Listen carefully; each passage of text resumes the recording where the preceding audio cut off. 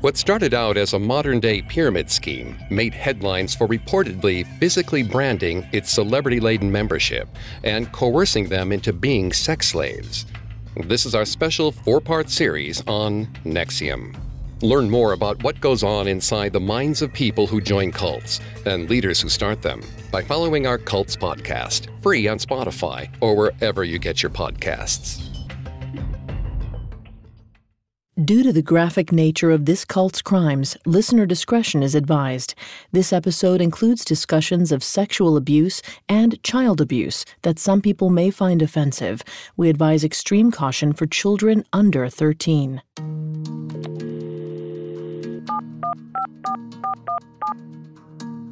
There must have been hundreds of phone calls before this one. Thousands of hours that Tony Natale spent with Keith Raniere on the other end of the line. The two met in 1991 at a seminar that 31-year-old Keith threw to extol the virtues of his multi-level marketing company, Consumers Byline, or CBI. 33-year-old Tony was drawn in by Keith's vision, his intellect. So she signed up. And within a few months, she was one of CBI's best sellers. And now, after thousands of dollars worth of sales and hundreds of phone calls, Keith wanted more. He asked Tony to move to Albany to work for CBI full-time. Tony pushed back on this, reminding him of her son, her husband. She couldn't just relocate. At that, Keith responded, "I feel like you're meant to help me change the world." Tony was confused. She was a high school dropout, a housewife. Keith was the CEO of a $1 million company. He had an IQ higher than Einstein's, and yet he was picking her to help him change the world? Keith told Tony there were different types of intelligence. He told her he needed her. She was special.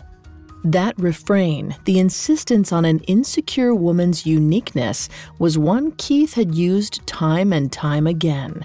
In almost every instance, the phrase acted as a sort of open sesame, a magical incantation that made women give him their trust, money, and devotion. Tony Natale would be no different. She'd become just one in a long line of women upon which Keith Raniere built his predatory empire.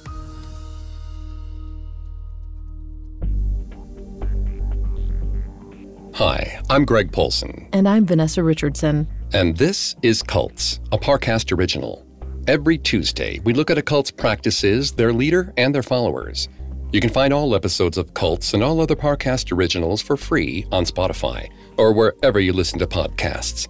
To stream Cults for free on Spotify, just open the app and type Cults in the search bar. For the next 2 weeks, we're taking a deep dive into a modern cult called NXIVM. The group made headlines for reportedly physically branding its celebrity-laden membership and coercing them into being sex slaves, all to satisfy its narcissistic leader, Keith Raniere. In this episode, we'll explore how the seeds of Keith's deviance were planted in his childhood. Then we'll cover his allegedly abusive relationship with his girlfriend, Tony Natale. Finally, we'll detail the genesis of the self-improvement company that would go on to become NXIVM. Over the course of the next 3 episodes, we'll track NXIVM's rise, its early abuse of members, and finally, the cult's ignominious collapse. We've got all this and more coming up. Stay with us. Hear that? It's the sound of someone whacking the ground with a rake. Specifically, they're beating around the bush, which we've done enough of in this ad too, so let's get right to it. The new Moneymaker scratch-off from the Ohio Lottery doesn't beat around the bush. Money Maker. Play the game and you could win money. Up to $2 million. With more than $88 million in prizes, ranging from $50 to $500. Moneymaker cuts right to the cash. Lottery players are subject to Ohio laws and commission regulations. Play responsibly. Keith Raniere was always drawn to vulnerable women. Born in Brooklyn, New York in 1960, Keith's affinity for damsels in distress began in childhood. His first woman he ever swooped in to rescue was his mother, Vera. Vera was a dance teacher with a heart condition. Her illness made her the ultimate maiden in need of saving, and Keith proved himself up to the challenge. According to Keith, Vera was an alcoholic. He claimed he constantly had to take care of her, as reported by Susanna Andrews in Vanity Fair. Keith's father, James, an advertising executive, refuted his son's account. While he allowed that Vera perhaps drank more than she should have, he didn't think she had a drinking problem. Whatever the situation in the Ranieri household, both Vera and James tried their best to provide their son and only child with a good education. Suspecting he might be intellectually advanced, they had Keith tested sometime around age 7 or 8. After receiving the results, James and Vera reportedly sat their son down and told him that he was gifted. In an interview with CBC Radio Canada's Josh Block for his investigative podcast series, Uncover, Escaping NXIVM, former longtime member and ex-girlfriend of Keith, Barbara Boucher, recalled Keith's father saying, "It was almost like a switch went off, and suddenly overnight he turned into like Jesus Christ, superior and better than everyone, like he was a deity." Vanessa's going to take over on the psychology here and throughout the episode. Please note, Vanessa is not a licensed psychologist or psychiatrist, but she has done a lot of research for this show. Thanks, Greg. Researchers Eddie Brummelman and Brad Bushman, in a study on the development of narcissistic personality disorder, found that when children are seen by their parents as being more special than other children, they may internalize the view that they're superior individuals, a view that is at the core of narcissism. This was certainly the case with Keith. After his parents told him he was gifted, he believed that meant he was better than everyone else. It wasn't long before Keith's arrogant attitude bled over into the way he interacted with his peers at school. In an interview with Epoch Times reporter Bowen Zhao, a former classmate who attended grade school with Keith stated he was always bragging about how smart he was, how much better at math. He walked around like he was a miniature professor. Another peer seconded this opinion, saying Keith was sort of a show-off. He would always try to outdo someone. It's likely these displays of arrogance were byproducts of Keith's belief in his intellectual superiority. However, he might have also been acting out at school in response to trouble at home, because in 1968, 8-year-old Keith watched his parents get a divorce. After their separation, Keith moved into a house with his mother. Once it was just the two of them, her drinking escalated. According to Barbara Boucher in her interview with Block, Keith learned to become a nocturnal person because of his mother. In his teenage years, he would kind of need to watch or care for her in the evening, because she would sometimes take medicine and drugs and drink. Perhaps it was this unhealthy dynamic that caused Keith to escalate his antagonistic behavior at school. Whatever the reason, according to interviews with his peers, by the time Keith was 9 or 10, he was no longer satisfied with just bragging. He'd graduated to outright taunting them. A former classmate who only identified herself to Zhao by the initials LM told a disturbing story about Keith. She referred to it as the bottle incident. One day, LM was sitting on the bus next to a young Keith when she let slip a closely guarded secret about her sister. Initially, LM didn't worry. After all, they were all friends, so she didn't think Keith would try to use the information against her. She was wrong. Later that very same day, Keith approached LM and said, "You know, it's like I have this little bottle of poison I can hold over your head." Confused, LM asked him what he meant. Keith explained, "Well, I don't know. I just don't think your parents or your sister would be very happy if I told them." But LM couldn't figure out what he wanted. It wasn't like he was demanding anything. It wasn't blackmail. It just seemed like he enjoyed having something over her. It was like he got off on the power. According to LM, Keith didn't stop there.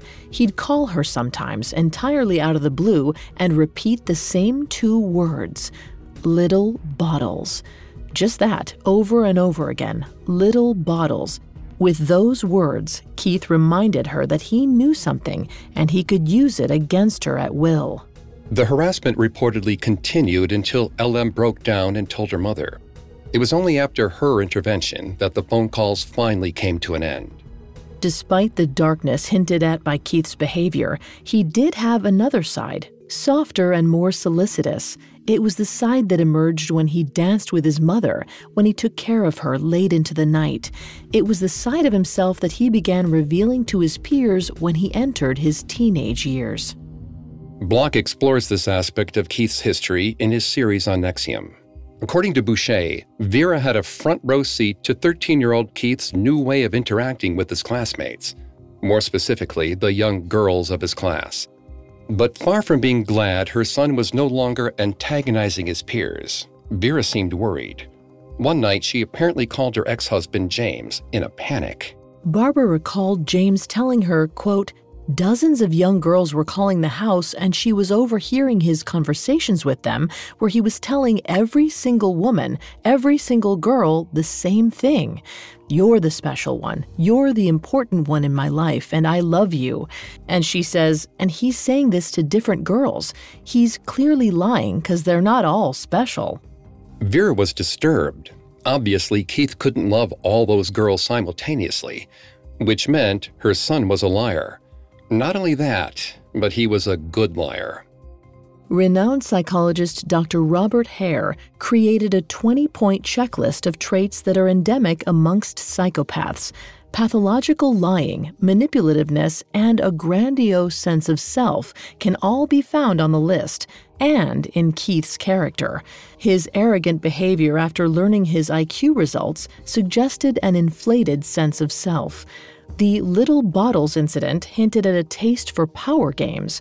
Lastly, his lies to dozens of teenage girls proved a capacity for deceitfulness. Still, it would have been premature to brand any 13-year-old as a psychopath. However, as he grew into adulthood, Keith continued to prove just how apt such a classification might have been. In 1984, Keith was still seducing teenage girls, except now he was much older. According to reporting by Times Union journalists James M. Odato and Jennifer Gish, when Keith was 24, he met 15-year-old Gina Melita in a community theater troupe in Troy, New York. Keith made a pass at the young girl during a trip with some friends from the theater, running his hands over her face and legs. Despite her intelligence at 15, Gina didn't have the life experience to be disturbed by an adult man putting the moves on her. In fact, according to Odato and Gish's article, she thought it was cool to be with an older, smart guy. They started dating, going to local arcades together and playing games. But Keith wasn't hanging out with Gina so they could only indulge in age-appropriate activities. He wanted something far more adult. And shortly after they started dating, Keith had sex with Gina in a dark room with a deadbolted door. The experience was painful. Gina, left with flecks of blood on her t-shirt, was shocked by how much it hurt.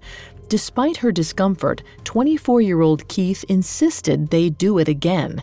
He continued hounding the 15-year-old for sex, despite the fact that the age of consent in New York State was 17, and Keith was committing statutory rape.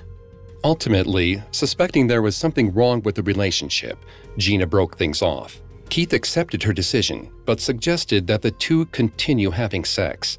According to Gish and Odato's article, that was when Gina realized that Keith didn't care about her at all. She was right. With this predatory relationship, Keith checked off one more box on Hare's benchmark, a complete lack of empathy. At around the same time Gina broke things off with Keith, he started working at the multi-level marketing company Amway. According to Keith's friend Eric J. Rude in his interview with Block, shortly after his stint at Amway, Keith began talking about founding a company of his own that mirrored the MLM structure. It was also during this time that the first seeds of Keith's cult following were planted. He started holding court at his townhouse in Clifton Park, New York. Keith led long philosophical sessions, transforming the staid structure into a sort of hippie hangout. Dozens of young women showed up at the house to listen to him talk. In addition to vague dreams about improving Amway's structure, Keith also discussed the human potential movement. Block defined this philosophy as the idea of unlocking people's untapped abilities and how it can bring about positive change in the world. It was this topic that most appealed to the listening women, especially because Keith claimed he saw great potential in them. According to one of his friends from that time, Keith often encouraged the women at these sessions to fulfill whatever their gifts and talents might be. It's no surprise then that the young women started to see Keith as a sort of guru. Before long, they were discussing how he might brand himself as such and marry his goals of founding an MLM organization with his desires to help people reach their full potential. Eventually, a consensus was reached. Everybody agreed that Keith should take another IQ test. It's likely they believed that doing so would bolster his credibility, allowing him to start the business of his dreams. Journalist Irene Gardner-Keeney wrote for the Albany Times-Union that in 1987, 27-year-old Keith took a 48-question IQ test crafted by the Mega Society. After turning it in, Keith got 46 out of 48 questions right. This put his IQ at an enviable 178. For context, it's believed that Albert Einstein had an IQ of 160. Thus, with a score of 178, Keith proved himself smarter than the man who developed the theory of relativity as far as the test was concerned. However, even catapulting above such rarefied company wasn't enough for Keith. And soon he claimed that he had an IQ in the stratospheric 240 range. 1 year later, Keith was included in the Australian edition of the Guinness Book of World Records as the man with the highest IQ. The local Albany newspapers covered the unexpected discovery of a genius within their midst, with all the usual restraint of the press.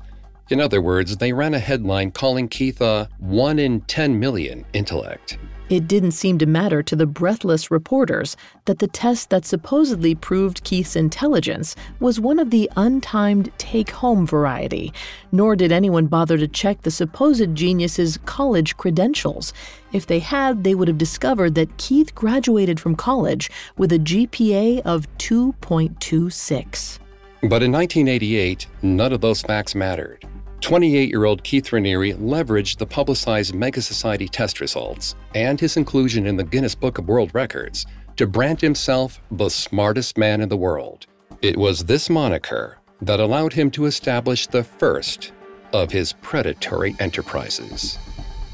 Next, Keith preys on a vulnerable woman in a bid to grow his first business.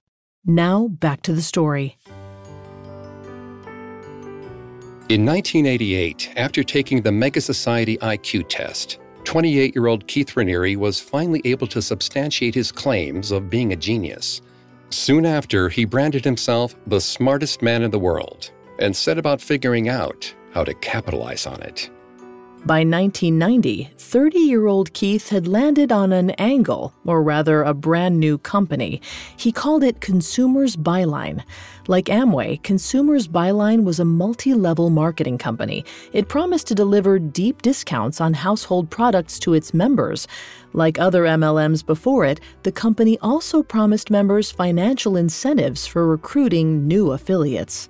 Though Keith was passionate about Consumers Byline, it hardly seemed a lofty enough endeavor for the smartest man in the world, which is exactly what 32-year-old Toni Natale thought as she sat in a stuffy ballroom at the Holiday Inn in Rochester, New York. Toni had only agreed to attend the seminar because her husband, Rusty, insisted.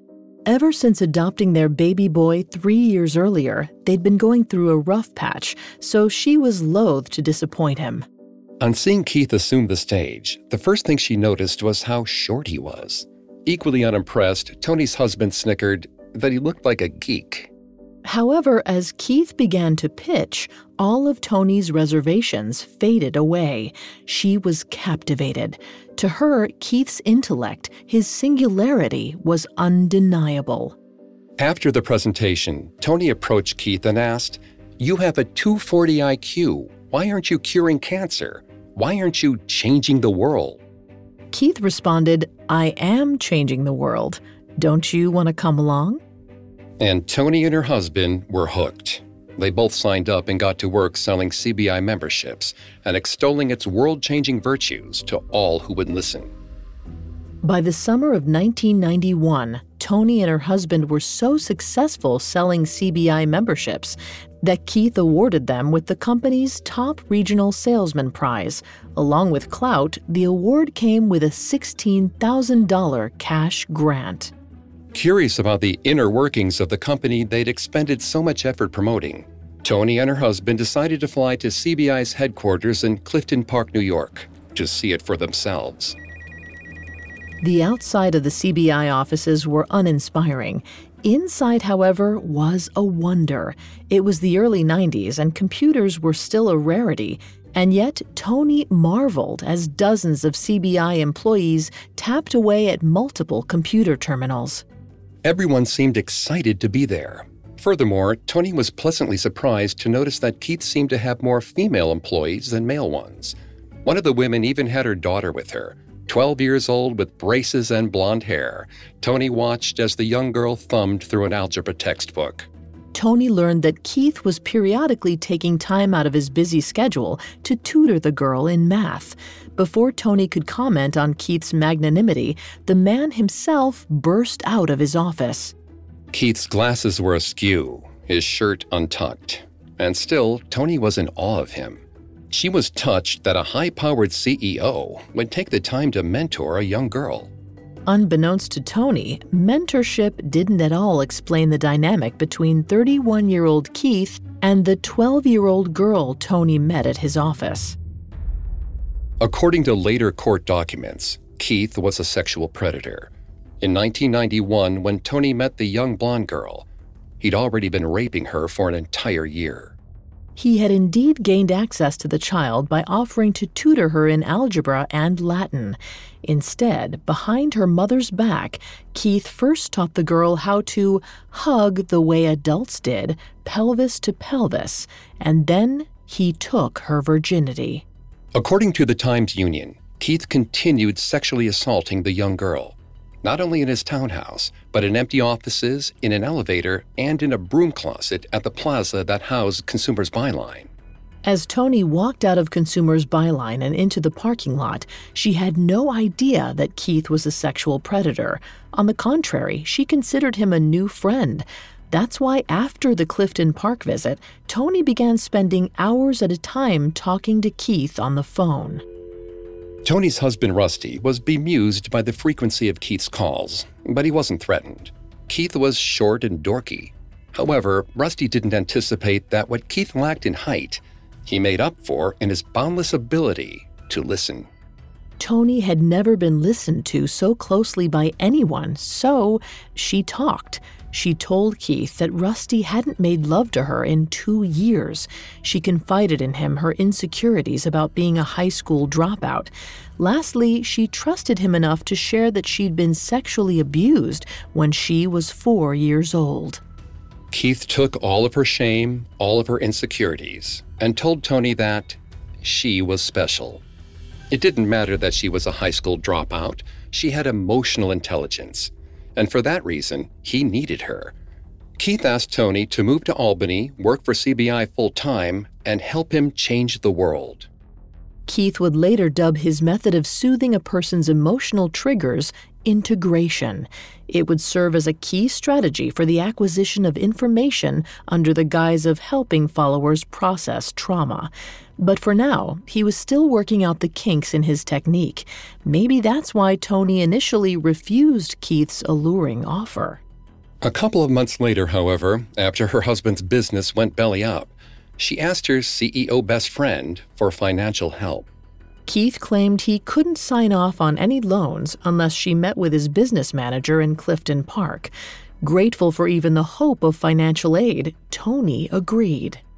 And just like that, Keith got exactly what he wanted. Tony, on a plane by herself, en route to Clifton Park. When she got there, Tony found that Keith's house in Clifton Park was filthy.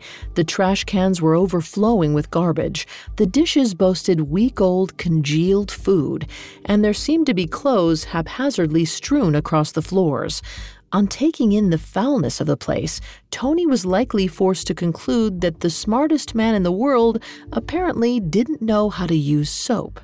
The second thing Tony noticed was Keith's female roommates. He still lived with his ex-girlfriend, Karen Unterreiner, and in the years since college, 2 more had joined her number. Pam Kafritz, a slightly ditzy brunette who happened to be the daughter of influential DC socialites, and Kristen Keefe, an audacious blonde with mischievous eyes. Tony found the setup strange. A grown man with a successful business living with 3 women? But she told herself Keith was a bit of an oddball. Besides, women and men could be friends. Didn't her friendship with Keith prove as much? Shortly after her arrival, Keith took her to the meeting with his business partner, George Weiss, just as he promised. But he didn't sign off on a loan like Tony expected. Instead, he offered her a job running a new skincare business that Keith was hoping to add on to CBI. While the salary of the role was generous enough to allow Tony to pay off her husband's debt, there was a massive catch. It required her to permanently relocate to Clifton Park. It seemed every single road kept leading back to that same demand. Though Tony was tempted by the money, she still wasn't sure she could leave behind her life in Rochester. Sure, her husband and son would move with her, but her brother, friends, and business contacts, they would all remain back home. Wanting to buy herself some time to talk with her family, Tony promised she would seriously consider the job offer. At that point, Keith generously offered to accompany her to her hotel. Inside that small room at the Best Western, the real reason Keith Raniere had summoned Tony to Clifton Park revealed itself. The meeting with Weiss? It was over before it began, but Keith kept Tony in that hotel room for hours. She had no idea how much time had elapsed since they'd entered. 12 hours? 13? Time didn't exist. Tony didn't exist. The only things that existed were Keith's eyes and the questions he insisted she answer. He wanted her to tell him about the sexual abuse she'd suffered as a child. So Tony told the story again and again. She told Keith she was 4 when her uncle assaulted her. She told him that it lasted for years, and yet no matter what she said or how she said it, the explanation was never enough. Keith always had another question. Tony begged him for a break, a moment to close her eyes, gather her thoughts. She didn't even understand why they were doing this, why he was making her talk about the worst thing that had ever happened to her. Keith told her he wanted to make it better, to ease her pain. Then he asked her to tell him the painful story again, from the top. Tony broke down crying. She couldn't do it. She couldn't relive it again. It hurt too much. She was exhausted. At the sight of her tears, Keith went to her. He told her that he could help her. He would help her. But she had to take the job. She had to move to Clifton Park. At that point, it just seemed easier to say yes. So, defeated, Tony agreed. Yes, she would take the job. Yes, she would move to Clifton Park. It's not surprising that Tony capitulated to Keith's demands. A study by researchers Pam Lowe, Kathy Humphreys, and Simon J. Williams found a connection between sleep deprivation and the establishment of a regime of power and control by one person over another. In a follow-up study, they also discovered that sleep deprivation was a direct strategy of abuse used by perpetrators to undermine the mental and physical resilience of women. This meant that though Keith wasn't physically abusing Tony, his emotional abuse was just as harmful. Unfortunately, Tony interpreted his malevolence as compassion. Over the next 5 months, Tony worked full-time for CBI. She and Keith traveled the country, giving seminars about the life-changing virtues of the company. All the time spent away from her husband and child meant that Tony felt closer to Keith than anyone else. Nevertheless, a relationship between them seemed impossible. Tony was married. However, according to Tony's book, The Program, one afternoon, Keith looked deep into her eyes and told her he was in love with her. In response to his declaration, Tony nearly gasped. She couldn't believe that the smartest man in the world was in love with her, a high school dropout. Any doubts she had, however, were disabused when Keith kissed her. Not long after that first kiss, Tony divorced Rusty. The decision felt like it had been a long time coming. In mid-1992, after 33-year-old Tony left her husband, Kristen Keefe, one of Keith's roommates, helped Tony find a house in their neighborhood. Her new home was so close to Keith's that he could walk from his backyard into hers. 32-year-old Keith took advantage of their proximity immediately. The first night in Tony's new home, the two made love. Unlike Rusty, who hadn't touched Tony in years, Keith was insatiable. His desire for Tony likely acted as a soothing balm after years of being ignored. In addition to the physical evidence of Keith's love, Tony was showered with verbal declarations. Keith told her over and over again that he loved her. She completed him. She was special. The next morning in the parking lot of CBI, Tony was still basking in the afterglow. She leaned over and kissed her new boyfriend on the cheek. Keith instantly pushed her away. Confused, Tony asked him what was wrong. Keith told her they had to hide their relationship. Otherwise, people would think she'd slept her way into the esteemed job she held at CBI. After all, that did seem a more likely explanation, given the fact that she was just a high school dropout. Tony received his words almost as a physical slap. Keith had told her that her lack of official credentials didn't matter. He said she was special. Just when she felt confident and secure in his love, he yanked the rug out from under her. Tony didn't know it yet, but this was just the beginning. Soon, Keith Raniere would show her the entirety of his true face. Up next, Tony discovers the depth of Keith's depravity. Now back to the story. In mid-1992, 32-year-old Keith Raniere convinced 33-year-old Tony Natale to leave her husband and move to Clifton Park, New York, to work for his company, Consumers Byline. However, the minute Tony did so, Keith changed the rules of their relationship. Namely, their romantic entanglement had to remain a secret. While Tony was still reeling from this development in her personal life, things began to unravel in the professional sphere as well. On May 21, 1992, the Albany Times-Union released an article dubbing Consumers Byline a pyramid scheme. The article alleged that CBI was being investigated by authorities in New York and Maine and had been sued by the Arkansas Attorney General. Like all true narcissists, Keith responded to this attack on his ego with rage.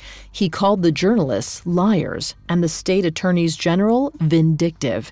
In her book, Tony wrote that Keith even went as far as recording and disseminating a 5-minute message to all CBI members, trumpeting his high ethical standards. Keith's employees believed him, but Keith himself wasn't satisfied. According to Tony's book, he became increasingly paranoid. He accused the government of spying on him, of opening his mail, and of tapping his phones. His behavior at home was even worse. Keith would let himself into Tony's house at all hours of the night. Then he'd shake her awake and demand, quote, physical comfort. After months of this erratic behavior, Tony had had enough.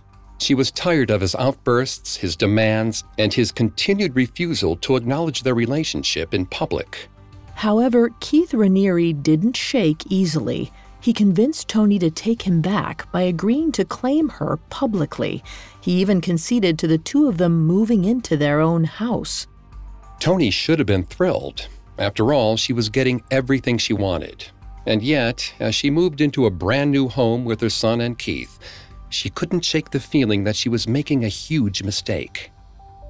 A few years later, in 1997, it looked as though Tony had made the right decision in staying with Keith. Sure, CBI had crumbled under the weight of the many lawsuits leveled against it, but 37-year-old Keith and Tony had started a successful new business selling nutritional supplements. Even more promising, the two had purchased a beautiful home in a nice neighborhood, where they raised Tony's son Michael together.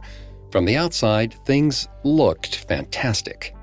The view from inside that beautiful house, however, was much darker. After 3 years of living with Keith, Tony was beginning to understand that there was something very wrong with him. For starters, he refused to do any chores whatsoever. He just sat around the house and expected Tony to wait on him. Secondly, he was practically nocturnal, staying up all hours of the night and sleeping through the day. But that wasn't the worst of it. The worst of it was like that old parable of being careful what you wished for. Tony's ex-husband, Rusty, hadn't touched her. Keith, on the other hand, was insatiable. And it was great. It was awesome. Until it wasn't. According to Tony, Keith demanded sex every single day. And when she didn't want to, Keith raped her. It got so bad that sometimes Tony resorted to barricading herself in the closet just to get away from him. She didn't know what to do. She had no one to talk to. And then she met Nancy Salzman. In 1997, after struggling with severe constipation, Nancy Salzman visited the nutritional supplements business Tony ran with Keith. After Tony prescribed her the perfect cocktail of supplements, Nancy wanted to return the favor, offering her own area of expertise. According to an interview Tony Natale gave to the Cut journalist Katie Heaney, Nancy billed herself as the #2 neuro-linguistic programming expert in the world, and she presented herself as a therapist. In this capacity, she'd been sought out by executives from esteemed companies like Con Edison and American Express. Desperate to talk to someone about Keith and reassured by Nancy's impressive credentials, Tony agreed to meet with her. At their first session, Tony told Nancy about Keith's erratic behavior, his refusal to maintain normal sleeping hours, though she left out his constant sexual assaults. In response, Nancy smiled and said, "Oh, that's easy. Your boyfriend is a psychopath." Then Nancy told Tony she could help her and suggested that the two start having regular therapy sessions. However, by their very next session, Nancy had completely changed her tune. Instead of repeating her diagnosis of Keith being a psychopath, Nancy stated that the problems in Tony's relationship stemmed from Tony herself. Nancy believed that Tony had intimacy issues due to the sexual abuse she'd suffered as a child. And it was weird, because Tony had never told Nancy about her childhood trauma. But she was so grateful when Nancy offered to help her deal with the trauma that it didn't occur to her to question where Nancy had gotten the information. It also didn't occur to Tony to wonder where Nancy's complete 180 on Keith was coming from. Had she dug deeper, Tony might have realized that Nancy's change of heart was due to Keith himself. In fact, by the time she sat down with Nancy for her second session, Keith had already gotten his hooks into her. After Tony's first session with Nancy, she had made the mistake of telling Keith about it. Unbeknownst to her, he went behind her back and booked his own session with a neuro-linguistic programmer. 3 more sessions between Keith and Nancy quickly followed the first. And throughout each session, Keith likely put his greatest strength to work. He listened. If that were the case, he probably learned that Nancy was going through a difficult time in her life. Her first marriage had failed years prior, and now her second one was breaking down because her husband was leaving her for another man. Since vulnerable and insecure women were Keith's particular specialty, maybe he provided Nancy with a shoulder to cry on. Maybe he reassured her. Perhaps he even told Nancy that she was special. Whatever the case, in her book, The Program, Tony hypothesized that it was likely during these 4 sessions that Keith learned the other important detail about Nancy. Her qualifications were completely fabricated. Nancy's corporate clients saw her polish and competence, and they assumed she was a psychologist like she claimed. But that was fiction. Nancy's only training was in hypnotherapy and neuro-linguistic programming, which would later be disdained by the scientific community as pseudoscience, akin to astrology. On learning about her falsified credentials, Keith's arsenal of weapons would have been complete. On the one hand, he had the carrot, his soothing tone, his listening ear, his insistence that Nancy was special. But should she step out of line, Keith had the stick at the ready. Like the little bottles he held over his friend's head as a child, so too could he wield the threat of exposing Nancy's duplicity and ruining the credibility she'd worked so hard to build. In light of all that, it's no surprise that Nancy fell completely under Keith Raniere's spell. In February of 1998, 3 months after meeting Nancy Salzman, 38-year-old Keith Raniere decided to start his next business venture with her. Tony didn't push back on the bizarre development of her therapist going into business with her abusive boyfriend, likely because Nancy had adequately convinced Tony that the problems in her relationship with Keith were her fault. That allowed both Keith and Nancy to start drawing up plans for their new company, Executive Success Programs. According to Tony's book, Keith had decided that saving consumers money was too pedestrian for his singular genius and too fraught with legal minefields. Life coaching, executive success, and self-improvement hokum, that was the way to go. Like Consumer's byline before it, Keith decided Executive Success Programs would also have a multi-level marketing structure. However, this time, instead of having members shill household products, they'd be selling self-improvement technology. This so-called scientific coursework would be similar to the neuro-linguistic programming that Nancy offered her corporate clients. However, as Keith built yet another new company, his relationship with Tony continued to unravel. Things finally came to a head in April 1999. On an afternoon in April, Keith and Tony had a blowout argument over a shrunken sweater. Despite the frivolousness of the subject matter, the fight highlighted the main issues Tony had with the entire relationship. Keith was dismissive, egotistical, and cruel. She broke up with him for good. Keith retaliated by leveling a number of spurious lawsuits her way. But that was just his bruised ego talking. In truth, 39-year-old Keith had already moved on. Tony would remain a sore spot, a living reminder of the game he didn't win, the woman he couldn't dominate. But the world had no shortage of vulnerable women, and Keith understood the importance of picking his marks deliberately. If his future goals were as nails before him, in Nancy, Keith had found his hammer. She was a corporate animal, polished, competent, and like him, she had the ability to manipulate people to her ends. With Nancy, Keith knew he could accomplish so much more than he had with all the others. Together, the two of them had already devised a new kind of self-improvement technology, one that Keith would later claim could help people become Oscar-winning actresses, Olympic medaling athletes, and successful entrepreneurs. With promises like that, Keith knew they were going to turn Executive Success Programs into a multi-level marketing empire.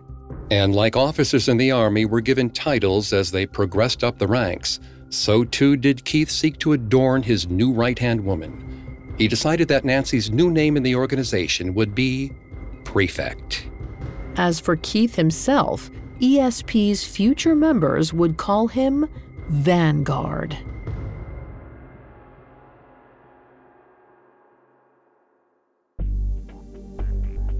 Thanks again for tuning into Cults. We'll be back on Thursday with the second episode of our 4-part special. We'll cover how Keith used NXIVM to lure 2 billionaire heiresses and 1 Hollywood actress into his web. For more information on Keith Raniere, amongst the many sources we used, we found The Program, Inside the Mind of Keith Raniere and the Rise and Fall of NXIVM by Tony Natali with Chet Hardin, extremely helpful to our research. You can find all episodes of Cults and all other podcast originals for free on Spotify. Not only does Spotify already have all of your favorite music, but now Spotify's making it easy for you to enjoy all of your favorite Parcast originals, like Cults, for free from your phone, desktop, or smart speaker. To stream Cults on Spotify, just open the app and type Cults in the search bar. We'll see you next time. Cults was created by Max Cutler and is a Parcast Studios original. Executive producers include Max and Ron Cutler. Sound design by Mike Ramos, with production assistance by Ron Shapiro, Carly Madden, and Joshua Kern. This episode of Cults was written by Abigaili Ademegu, with writing assistance by Abigail Cannon, and stars Greg Polson and Vanessa Richardson.